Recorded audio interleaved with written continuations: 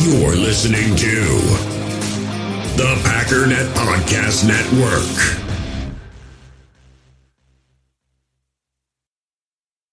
We all have smartphones, and we all know they're pretty amazing, but they also can be amazingly distracting, especially when we're around other people. So US Cellular wants us to reset our relationship with our phones by putting down our phones for $5. That's right, a company that sells phones wants us to put down our phones. And to see what we find, learn more at uscellular.com/built for us.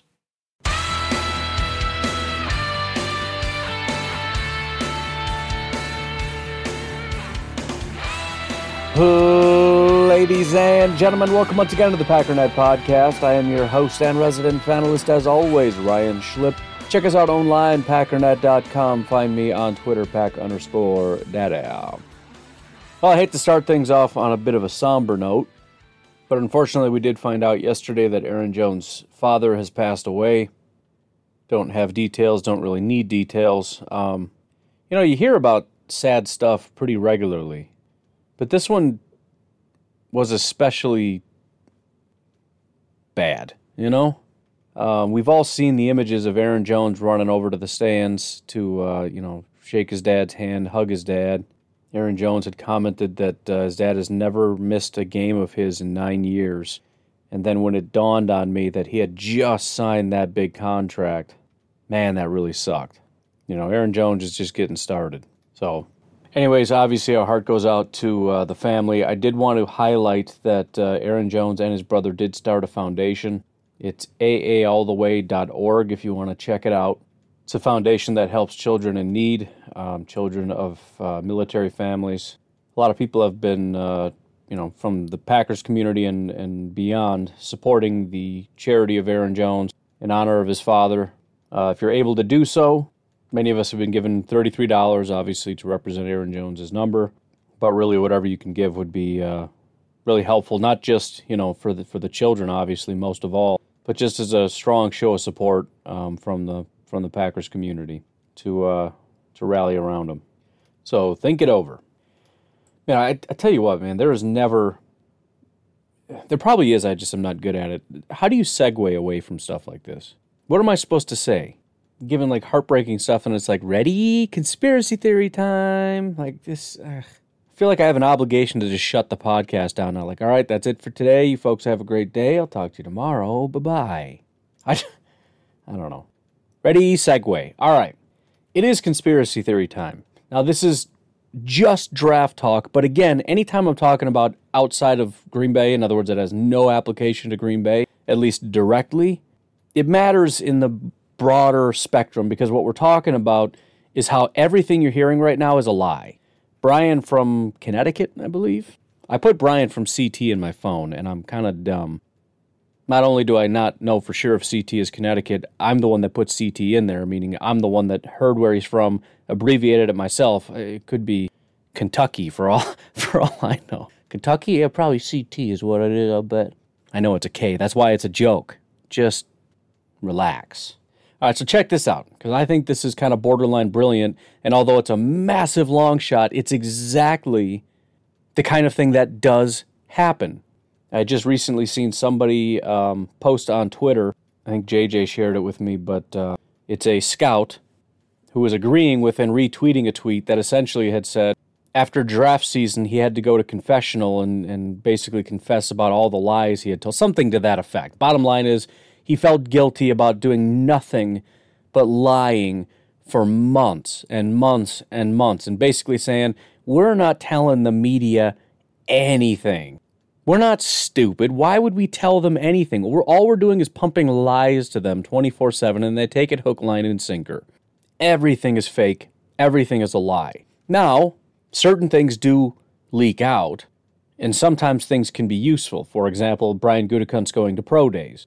It's possible some of it's diversionary, but, there's actually a pretty strong correlation between the people that he picks, especially in the first round, and if you look, Brian Gutekunst went to that pro day. He wants to get his hands on some guys he wants to see, and plus it doesn't tell you anything because he's been to 15 different pro days, and there's 4 or 5 different prospects at each pro day.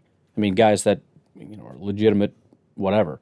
There's also every once in a while a scout will say something and somebody overhears it. I do remember the year that we picked, I think, 3 different running backs? The Packers like to triple up. There was the Aaron Jones, Jamal Williams, and then I think there was one other guy in the 7th round that we took. Somebody had overheard a Packers scout talking to a running back prospect. I think it was the Badger prospect. I don't remember which one, but we didn't draft him. But essentially saying we might be picking up to 3 running backs in this draft. Turns out that happened. We didn't take that running back. That's what everybody ran with, like, oh yeah, they're saying that they really want him, and maybe they did, but they didn't take him. But they did still take a bunch. So every once in a while stuff leaks out, but even then, a lot of these scouts, I mean, you might hear from a scout that they like so-and-so. It doesn't matter. The scout isn't pulling the lever. Brian Gutekunst is, and Gutekunst isn't telling them anything. And Gutekunst isn't even telling the scouts what they're trying to do. It's none of their business. Matt LaFleur doesn't even know who Brian Gutekunst is going to pick. He's not like 2 weeks out, like, dude, this is who we're picking for sure. For sure. Let's have a meeting, everybody. This is who we're picking. Doesn't happen.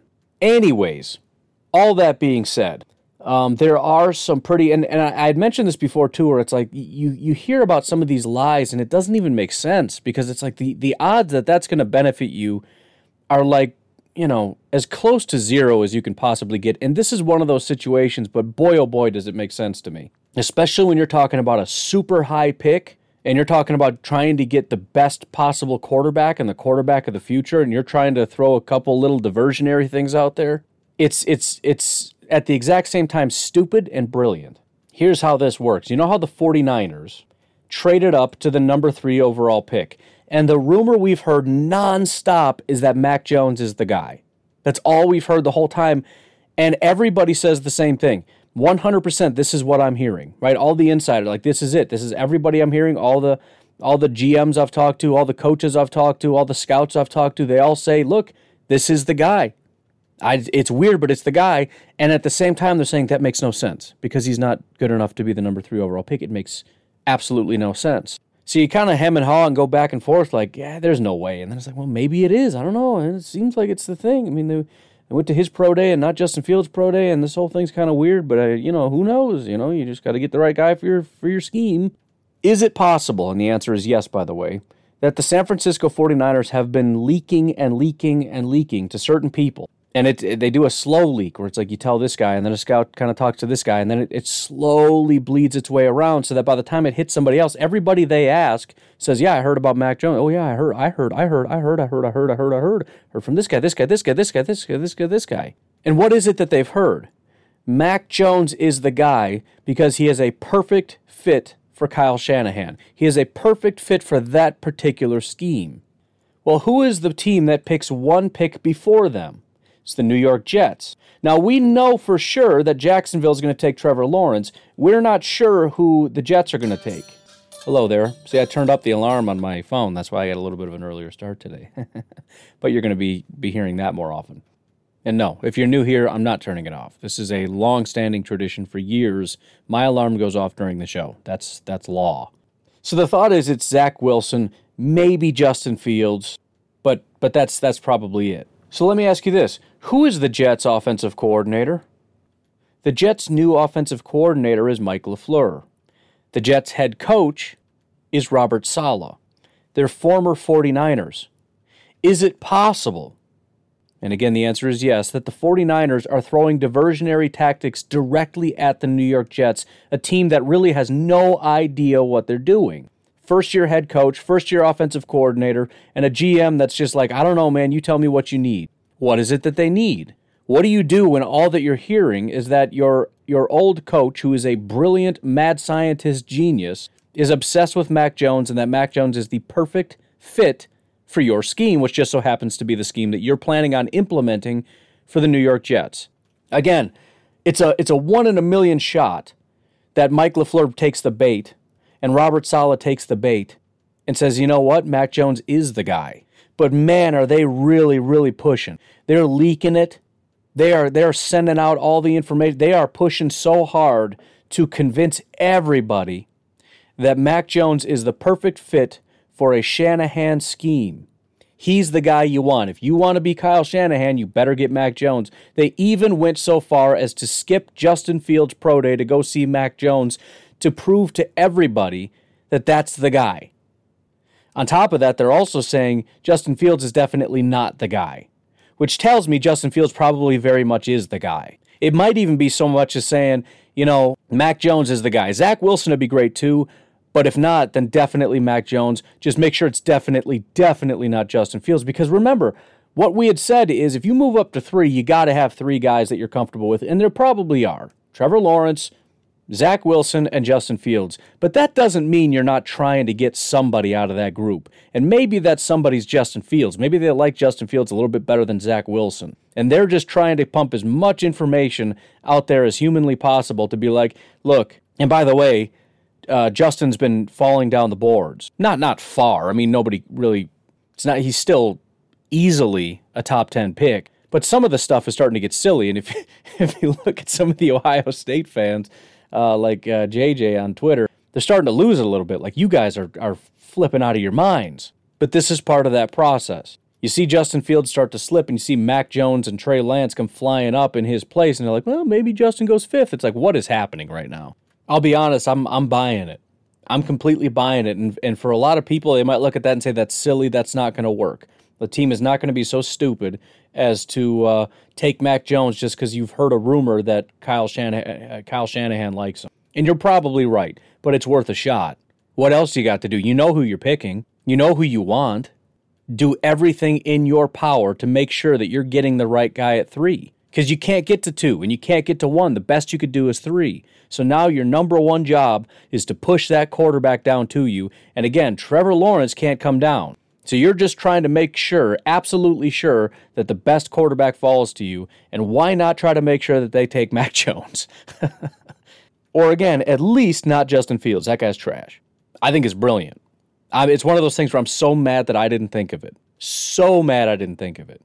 That is a conspiracy theory that I will put my stamp on 10 times out of 10 and say that 100% is true. Now, if they take Mac Jones, then all right, I guess I was wrong. But it just answers all the questions of like, what is going on here? This seems weird. And by the way, Mac Jones was PFF's highest graded quarterback in college football. He's not a bad football player by a long shot. But again, you got to take certain things into account. There is the scheme, there is the offensive line, there's the wide receivers.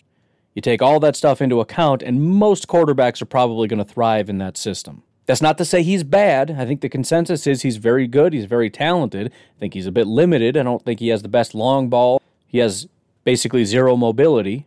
I don't know that there's a lot that Mac Jones does that Justin Fields doesn't do with better mobility.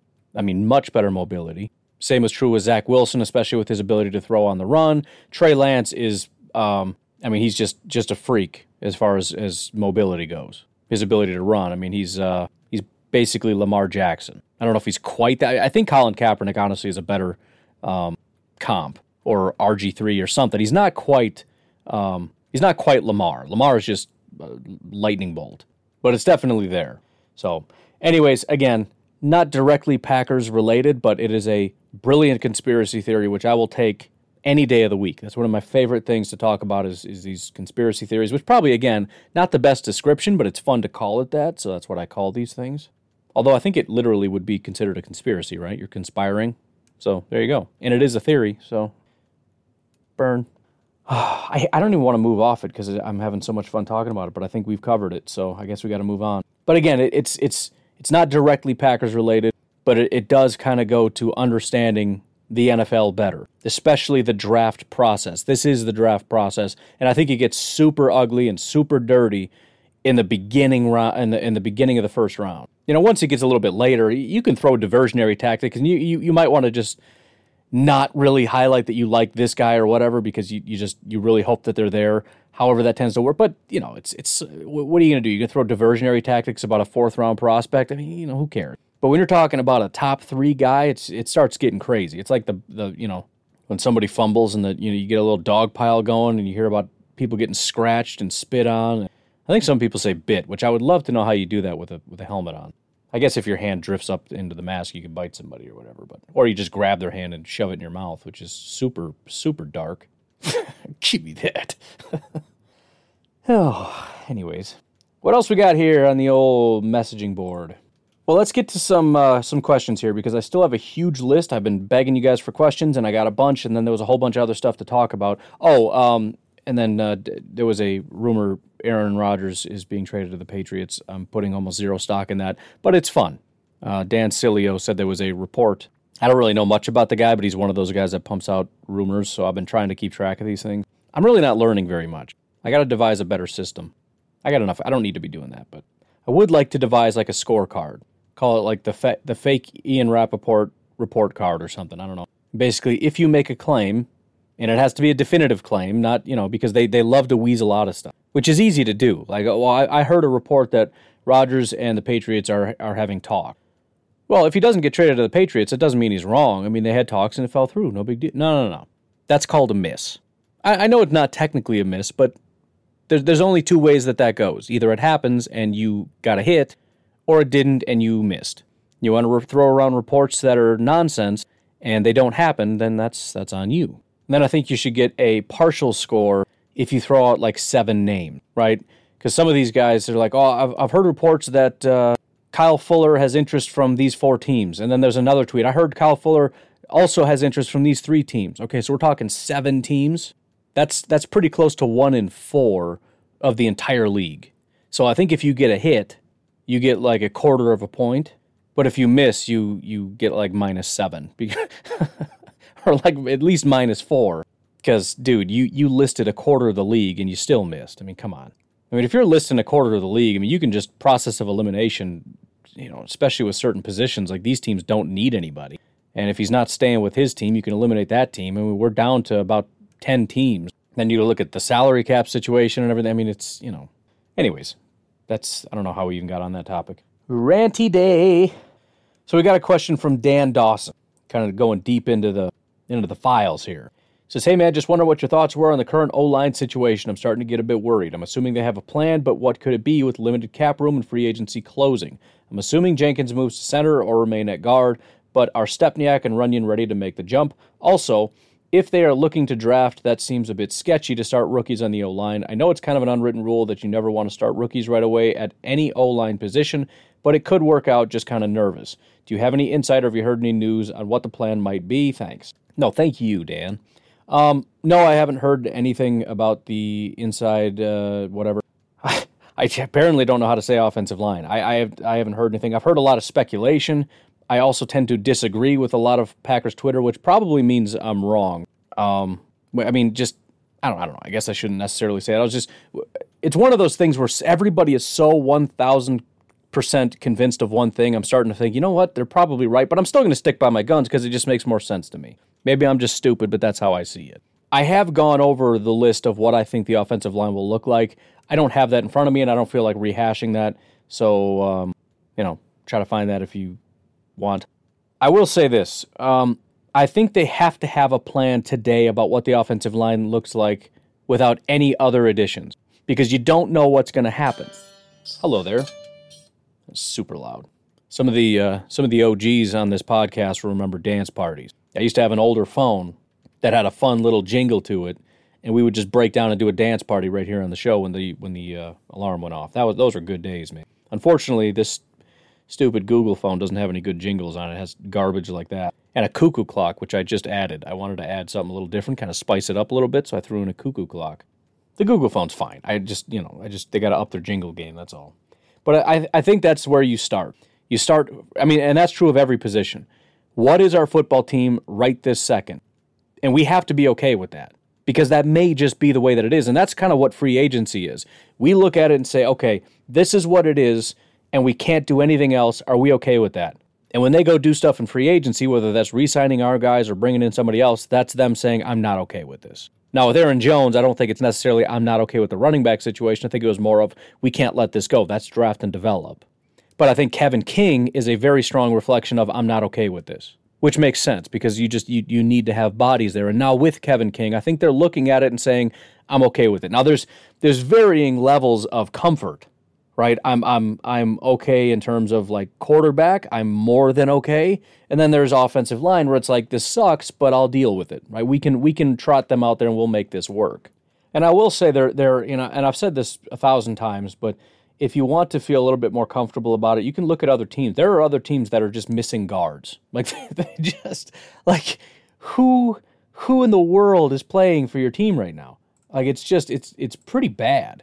Like, if I look at the depth chart for the LA Chargers, they don't have a left tackle listed. Now, I'm using the over-the-cap thing, which is kind of fun to play with, but like they've got 4 right tackles, 3 right guards, a center, 2 left guards, and no left tackles. Obviously, some of those right tackles can move to left, maybe some of these guards, I don't know. Point is, it's like, that's just hilarious. Especially when you already have a trash offensive line, to not even have a left tackle listed, to have a page like this. I'm sure if I go to a different, now I got over-the-cap stuck in my head. If you go to our lads, they pop somebody in there, Trey Pipkins. Come on, man. I'm sorry. I mean, Trey's a good football name, but Pipkins, I don't know. Reminds me of Mary Poppins. How can he that can't be your left tackle. So it's not ideal, and obviously the Packers have taken a step back as far as the offensive line is concerned, massively in regard to Corey Linsley. But it's still very workable. And I know David Bakhtiari is out for a while, but if we really just look at what is this offensive line, we have David Bakhtiari at left tackle. We have Elgton Jenkins that can play guard or center. We have Jon Runyan that isn't a great guard, but he is decent enough. And I know that's not super comforting, but again, as far as other teams, there are other teams that have starters that are about as good as Jon Runyan. And Jon Runyan's kind of it'd be nice to upgrade him. We'll see how it goes. And by the way, I'm not trying to pick on Runyan. All 3 of those guys on the interior have had no experience in the pros whatsoever. Jon Runyan's the only guy that had a little bit of time. But again, remember, no preseason, none of that. He didn't get a full 16-game season. He had nothing. Very little time. I mean, just like any of the rookies, it's really just, same with A.J. Dillon. And that's why a lot of those guys never really got opportunities, and we're like, yeah, throw them out there, and Matt LaFleur and the coaching staff are like, look, these guys don't know what they're doing. We've hardly had any training camp or practice. And when we go to practice is preparing for game day. Right? Preseason training camp, that's for the young guys. Practice is for an upcoming game. I'm not throwing a rookie in there just like, oh, you got to get your practice. Nope, you sit down and shut your mouth. We got to get these guys ready to play a game. So any of the rookies that got put in there were just thrust into it. Very little practice. Now, obviously, they played college and they understand the fundamentals and all that kind of stuff, but there's a lot they don't know. So assuming things don't get wildly out of hand, and I've given up trying to predict what's going to happen. I'm not just talking about COVID. I'm talking about murder hornets. I'm talking about aliens. I don't know what's going to happen, but I'm not holding out hope that something crazy isn't going to happen. Possessed babies, like just taking over Dallas. I don't know. Don't act like you do. Yeah, you think it's funny until it happens. What are you going to do? You going to fight a baby? I'm not. But we got to do something. They're taking over Dallas. It's a major American city, man. But I can't hurt a baby. It's a baby. What are you going to do? I don't know. One of the guys that I've mentioned that I'm extremely intrigued about, and it's kind of a long shot, but remember, there's a couple positions we really don't have. One of them is center. One of them is right tackle. Now, we have Elgton Jenkins, who is a center, which is why I tend to think he's going to go in there. A lot of people think Lucas Patrick is going to be center because they seem to think Lucas Patrick has played a ton of center and he's very good at it. Lucas Patrick's played center like 14 times.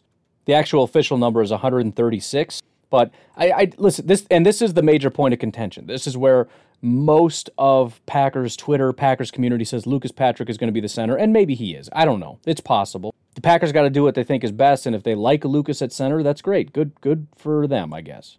But I just feel like this is one of those things where one of the Packers guys, whether it's a blogger or a podcaster or whatever, probably a big one like Herman or something, remembered Lucas Patrick had played center and thought, that's what I'll talk about, right? I remember he was a center. That makes the most sense to me. Now we can keep Elgton at guard and all that stuff. But again, my personal comfort level with a guy that never played center in college and has played like 100 snaps in the pros is not very high.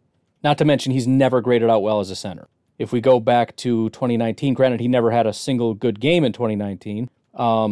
His 2 worst games, so he played 3 times as like full-time center in 2019. Are we in now? Yeah, 2019, which is basically the only time he played center. He didn't play center in 2017, 2018, and he played center 8 times in 2020, 128 times in 2019, which includes 3 times as like a full-time in a game.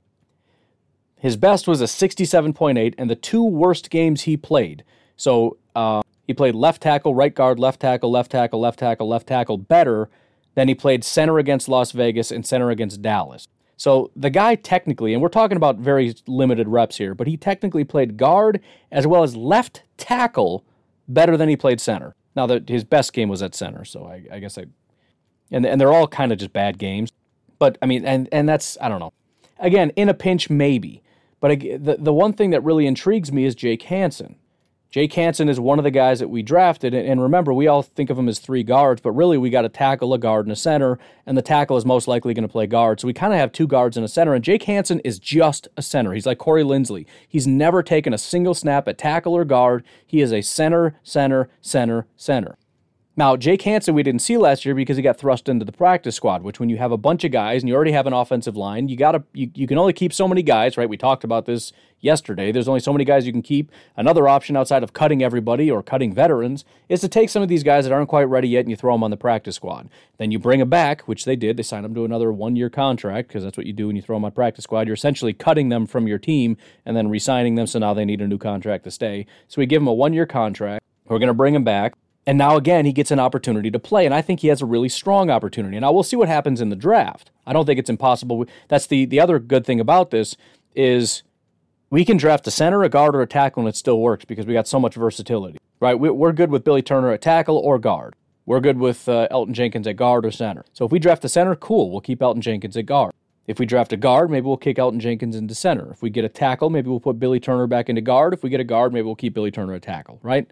So I don't necessarily think it's set in stone. However, I do think at this point in time, if you ask them, assuming we draft nobody or bring anybody in from free agency, what is your offensive line? They have something written down. But even that is still, there's going to be some open competitions. And again, I got a big circle around Jake Hansen. Now, maybe the guy's just terrible. I don't know.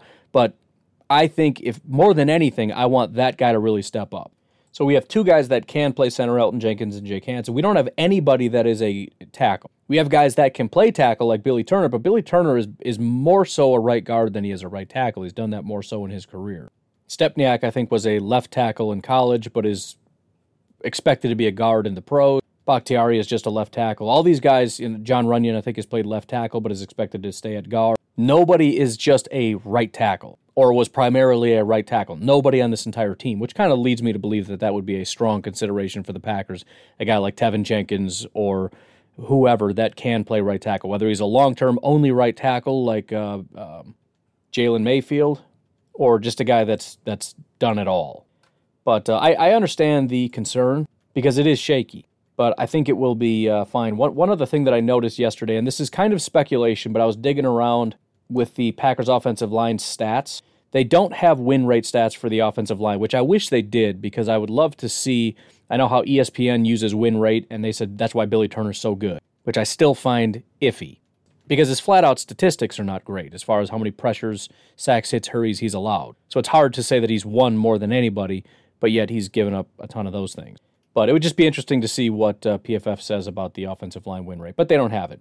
But what they do have is the true pass sets, which is to say your statistics and your grades on just one-on-one situations. We're throwing out things like scheme. We're throwing out things like Aaron Rodgers, quick passes and all that kind of stuff. Every single Packers offensive lineman, their rank, not their grade, because everybody's grade is going to fall a little bit when you take scheme and things that help the offensive line out of it. But their rank, which should be proportional, right? If you're third overall, you should be roughly third in your true pass sets because you should fall proportionally to everybody else. Every single offensive lineman for the Green Bay Packers falls more so. So I think Corey Linsley went from like number 1 to number 3, which is a small drop. Everybody else had major drops, including David Bakhtiari, who went from, like as far as entire offensive line, like 4th to 17th, which is to say that the Green Bay Packers offensive line was helped more by the offensive scheme and Aaron Rodgers than other offensive linemen, which is not that hard to believe. The offensive line has been unbelievable. This past year has been one of the best offensive line years we've seen, despite all the issues. We lost David Bakhtiari. We lost a lot of different guys over the course of time. We have different people popping in. You've had, for example, Elton Jenkins has not actually graded out all that well, but he's done a great job. John Runyon didn't grade out all that well. Didn't really notice, right? You don't notice any issues. So it's funny because one of the things I've been saying is that Aaron Rodgers is largely the MVP because of how good the offensive line is, but the offensive line is largely benefiting from Aaron Rodgers and Matt LaFleur's offensive line scheme, or just offensive scheme in general, the quick passes, right? The screen game, the wide receiver screen, the halfback screen, even things like rollouts, right? They don't count that either. So again, it's not that they get worse in true pass sets because that's true of everybody. It's that they get worse proportionally to every other offensive lineman. That's why their rank falls. Because if everybody fell the exact same, then your rank wouldn't change. You'd go from 3rd to 3rd and 17th to 17th, et cetera, et cetera. Now, I say all that to say that we should have more confidence than most teams that an offensive lineman, whether it's a guy like Hansen or Runyon stepping up into that spot, or an offensive lineman starting for the first time, they're going to have an easier job than they would at some other teams, because the Packers' offensive line, their offensive line coaches, and the offensive scheme, and Aaron Rodgers do such a good job of protecting the offensive line. And I think Coach Hahn has actually touched on that a bit, how good these offensive line coaches are and everything else. Bottom line is they have it better than a lot of other. That's not to say they aren't good. David Bakhtiari is still a premier guy. Corey Linsley, again, he didn't drop hardly at all. He was number 1 overall of every single offensive lineman in football. He dropped to like 3rd. It's not to say that they're not good, but it's a great combination of good players mixed with a great scheme. So again, have a little bit of extra confidence that things are going to be okay. And these guys are still learning. Elgton Jenkins is still learning it. And if we can get even just one of either Jake Hansen, John Runyon, or Stepniak to step up and do it, and then you add in offensive linemen, through the draft, I think they'll be all right. Again, it's not ideal, but you got to do what you got to do. You got to be able to improvise, and you got to be able to make it work. As far as your point on you shouldn't start first-year guys, I think that's true of pretty much everybody. I mean, not that you shouldn't start them, but generally first-year guys are not very good. That's just a reality. As far as offensive linemen, I can see 5 guys that graded out 70 or better overall. Damian Lewis, Mekhi Becton, Aaron Brewer, Tristan Wirfs, Michael Omenwu. I know that's not how you say his name, but that's how I say it. Mekhi. No, it's Mekhi. If you just look at pass blocking, you got several guys. There were 10. Sadiq Charles, I'm just talking about the guys that I didn't already talk about. Tristan Castillo, Ben Bredesen, Tremaine Ankrum, Josh Jones, Jedrick Wills, and Kevin Dotson. So there's plenty of contributors there. I listed, 15 guys? You could add in Robert Hunt for Miami, really good run blocker, mediocre pass blocking, which is not terrible for a, second-round tackle. Obviously, you want him to step up his pass blocking game, but he wasn't bad at it. So I get your point, but I wouldn't stress too much about it. I think the offensive line does take a bit of a step back, but it's also possible they take a bit of a step forward. I mean, we did not really have a right tackle last year. I mean, Billy Turner, I don't think is the best answer. Wagner, I liked that as a short-term prospect, but obviously he lost to Billy Turner, so he wasn't doing all that well. There is a possibility that we get a massive upgrade. I mean, remember, we got Elgton Jenkins. The one time we took a big swing at an offensive lineman last year in the first couple rounds was Elgton Jenkins, and that was a massive home run. And this is a stacked class as far as offensive line goes. They may absolutely knock it out of the park, getting us a real solid right tackle, which would be massive, which could actually propel us into being a better team. Again, Billy Turner got quite a bit better playing guard, and his ability to run block and things like that. If he can kind of maintain that level at guard, and we've got a solid right tackle, and we got Elgton Jenkins, and we got David Bakhtiari. I mean, what do we need, a center? So we can have Jake Hansen competing with some other guy that we draft in like the 4th round, or, Elgton just playing, whatever combination you like. The point is, it doesn't have to be bad. Anyways, why don't we take a break here? Big, giant, massive thank you to Felipe Bourassa for upping his pledge and doing it for the year, which for those of you that, looking for ways to help out, that's also an option. You can up your pledge if you feel like it. Just throwing that out there. It's an option. But I really appreciate that, Felipe, man. If you want to support the show, patreon.com/pack_daddy. There's no Packernet in that whatsoever. 5-star iTunes review would be greatly appreciated. Otherwise, tell your friends and family. One other thing I thought about that could be really, really, really, really, really, really, really helpful. Invite your Packer fan friends and family to the Facebook group, to the Facebook pages, specifically Cheese and Packers, because that's there is a Packernet podcast one, but I'm basically running that, and so not a lot gets done. Also, Facebook has completely flagged and demonetized that whole thing. They shut that thing down hard. I don't really know why. Apparently, I did something that offended them, and we know how sensitive Facebook is about things, so we basically went through and deleted tons of stuff. We looked at every single thing that could possibly be, and I know it's not offensive. We posted something probably about with the NFL logo in it or something stupid, and it's a hard no monetization. We deleted everything. We went all the way back in time, and I think JJ submitted like a review after we had done that, and it took about 4 seconds. I came back like, nope, hate you, not getting any money. So that was brutal. So that's why we started Cheese and Packers. We'd like to grow that. We'd like to turn that into something. To be honest, I've been working with, give you a little insight. And it's not, I don't know for sure what's going to happen. I've got all kinds of fun little plans in my head about what I'm going to do when we move into this new house and I get an office and I kind of build that out. And I got all kinds of plans for that. It's real exciting in my head, but we'll see. But I'm thinking about shifting up when I record the podcast from early morning to late at night because I have a longer commute now and I don't really want to get up earlier. So I think if I stay up and record the podcast, maybe I can kind of sleep in until I have to leave. Just a thought, I don't know. But one of the other things I thought of is spending more time with the setup that I have doing like a stream. And I could do maybe like an every night doing just like a 15-minute, 20-minute, 30-minute stream to Cheese and Packers. Kind of similar to what Brady does over at Green Bay Packer Nation at his Facebook page. Just a thought. I know he's having a decent amount of success and there's a ton of growth, and it's really Facebook is, I mean, there's a lot of people there. There's a ton of Packer fans. And I thought about doing that with YouTube. I don't really know. Obviously, I don't have enough time to do all three. And I also think if the YouTube thing is going to be a lot of draft content, I don't know if I can just sit and riff about the draft like I can with the Packers. So I think it'd be easier to just hit record and talk Packers, especially if we build out that channel. If it can be kind of like his page where there's so many people there, you get a bunch of comments and there's a lot of interaction, that makes it easy. Just hit record, get the people in there, start talking, answering questions, and that would be a lot of fun to do as like a nightly thing, especially after I just recorded the podcast, so I got a lot fresh in my mind. I could even do like a preview of what's coming tomorrow. Whatever, I don't know. I'm just thinking. But again, invite your friends to the group. Invite your friends to the Packernet Podcast Facebook page, but especially the Cheese and Packers Facebook page. I want that thing to get as big as possible because, again, the quote-unquote relaunch that I'm shooting for, the date is July 1st. Moving into the house June 7th, or at least starting the process of moving. I'm hoping to at least be a little bit settled and have somewhat of a decent-looking studio built out, and then kaboom, here we go, up and running, et cetera, et cetera. So, again, Cheese and Packers. And it's the Facebook page, not the Facebook group. Right now we have approaching 900 followers. Brady has over 400,000. So we've got a lot of room to grow. So that's why I said invite your friends and family, everybody you know. We've got over 1,000 people in the Facebook group. So if all of you invited people, we're talking about a lot of people. A cool 7,000 if all of you bring in like 5 people. Anyways, we'll take a break and we'll be right back.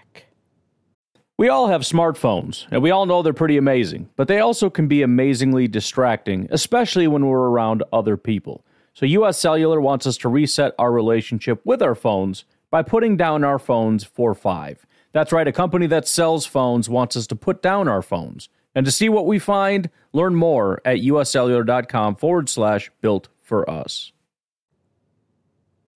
In the hobby, it's not easy being a fan of ripping packs or repacks. We get all hyped up thinking we're going to get some high-value Jordan Love card, but with zero transparency on available cards and hit rates, it's all just a shot in the dark. Until now, introducing slab packs from arenaclub.com, the only repack that provides real value, a complete view on all possible cards, and clear hit rates for each one. Now when I buy slab packs on Arena Club, it finally feels like I know what I'm getting.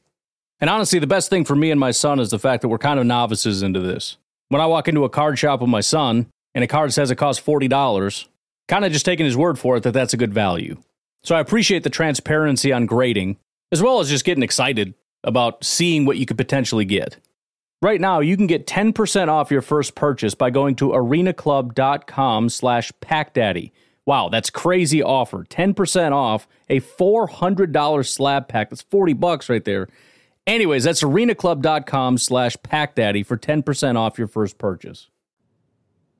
With threats to our nation waiting around every corner, adaptability is more important than ever. When conditions change without notice, quick strategic thinking is crucial. And with obstacles consistently impending, determination is essential in overcoming them. It's this willingness, decisiveness, and resilience that sets Marines apart. With our fighting spirit, we don't just fight battles, we win them. Marines are the constant our nation counts on to fight the unknown. And through adaptable problem solving, we do just that. Learn more at marines.com. Got a question from I'm not sure who because I forgot to take down the name, but Caleb Farley, take him or pass because of injury. You know, when I first saw this, I thought this is so silly. This guy is considered like a lock number 2 corner, a potential top 10 pick, easily top 15 pick. You're asking me if he falls to 29, would we take him or leave him? But I'll be honest, the more I think about it, the more it's like, I don't think I want him. Now, obviously, this is going to come down to the Green Bay Packers medical staff to say, is this going to be a problem or not? But the problem is, every team is having their medical staff look at him. If he makes it to 29, it's because every one of those medical staffs looked at him and goes, this ain't good. He's going to have issues. He's going to have pain. He's going to have flare-ups. And I'm not into, there's so many prospects that I think have the potential to be good to really, really good for 10 years for the Green Bay Packers. Corners, tackles, wide receivers, guards, centers, other, safeties, defensive linemen, edge rushers, pretty much anything but quarterback. Could take a running back if you want. Don't, but, still. I don't know that we need to go with a high-risk player like Caleb Farley just because there's a slightly higher chance that he's going to be a really, really, really, really, really good player.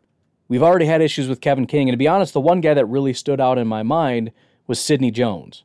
Sidney Jones was in a unbelievably stacked class. This was probably the strongest cornerback class that, since I've been paying attention to the draft. You had Marshawn Lattimore, you had Marlon Humphrey, you had, Kevin King was in that class. He was considered a top guy. Quincy Wilson was a strong second-round prospect. Adoree Jackson was a real strong prospect. Fabian Moreau was expected, the Packers are supposed to have a real lot of interest in him in the second round. Tre'Davious White was in that class. I think he was considered like a strong second-round prospect. So tons and tons and tons. I mean, I just listed about a third of the entire class, and they at least had first or second-round hype. But there were lots of people that said Sidney Jones is the best guy in this entire class, and that's saying a lot because Marshawn Lattimore was a premier prospect, as was Marlon Humphrey. But not everybody, but a lot of people said if it wasn't for the injury issues with Sidney Jones, he would be the top guy. I think Sidney Jones, let me just check, I think he went in the second round. He did, at pick 43 overall to the Philadelphia Eagles. The guy struggled to get on the field, and when he finally did, and he's never really played a strong, so he played 29 snaps in 2017, he had a 50 overall grade. He played 300 snaps in 2018, had a 47 overall grade. 293 snaps, so even less than in 2018, he had a 63 overall grade.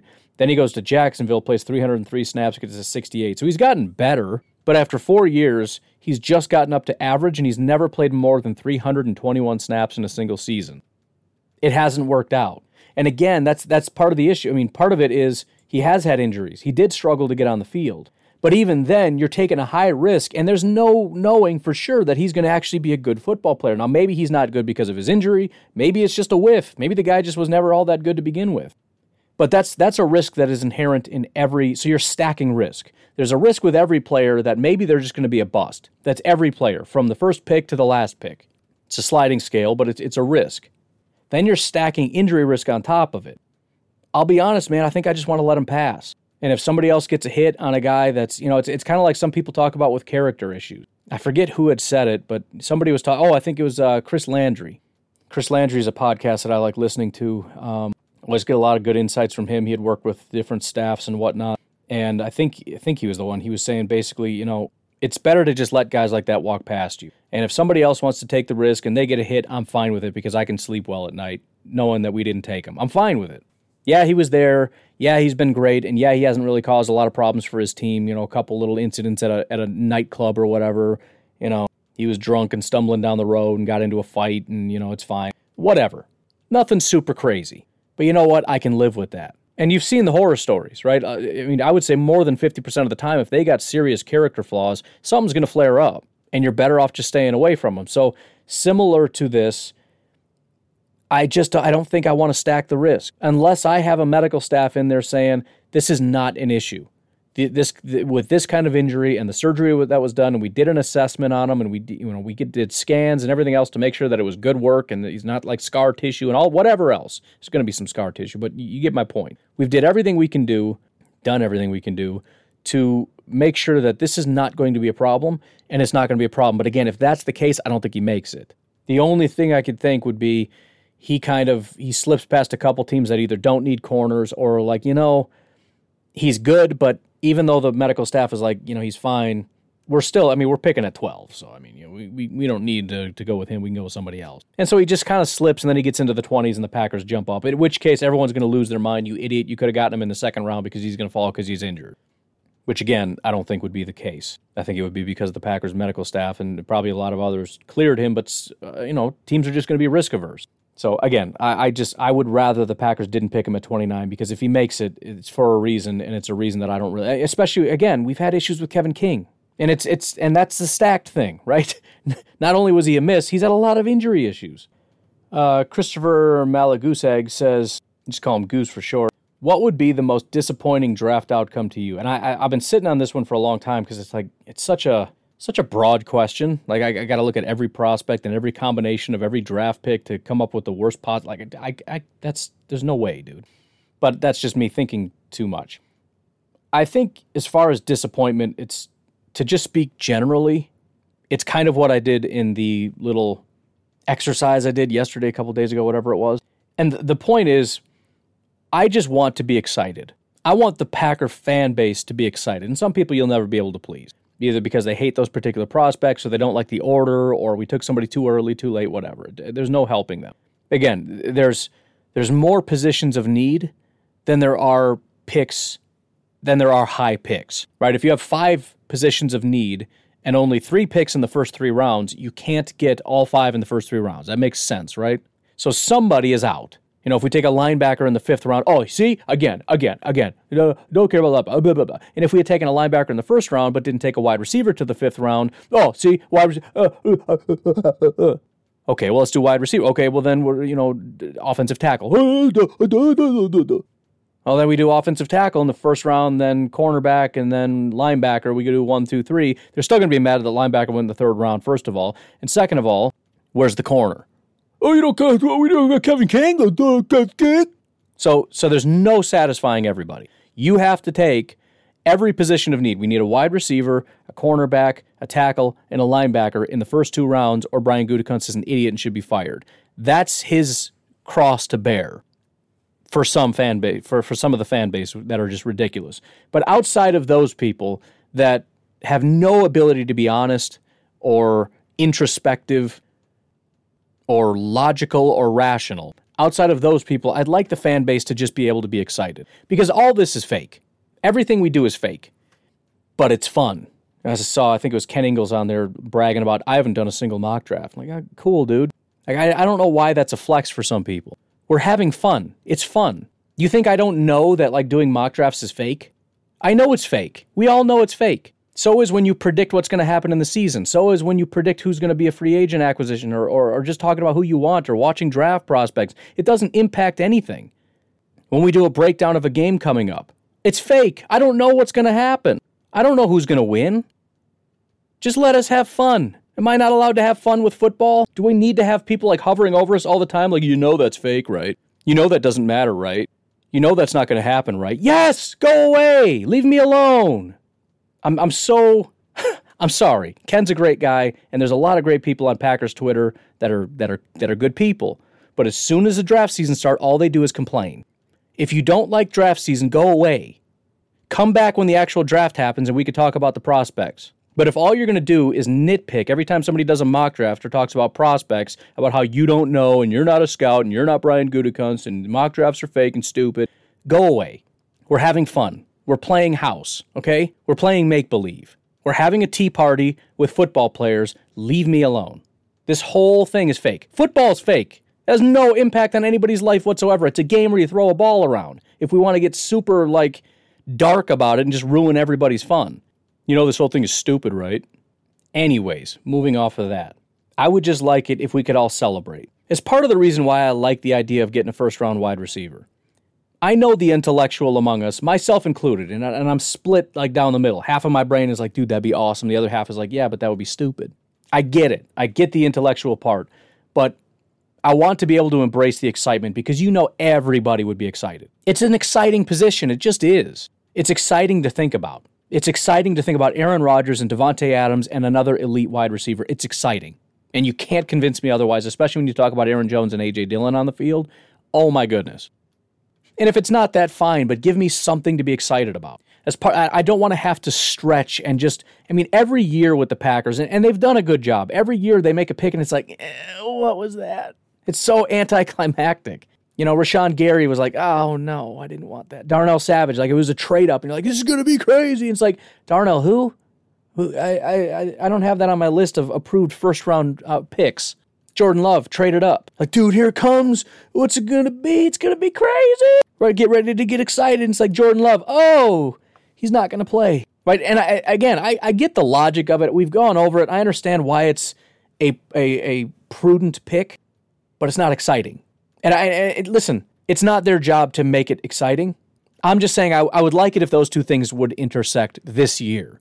Right? I want him to do the best job, to do the most prudent thing he possibly can, to pick the absolute right best prospects for the team. I would just like it to happen to be something exciting this year.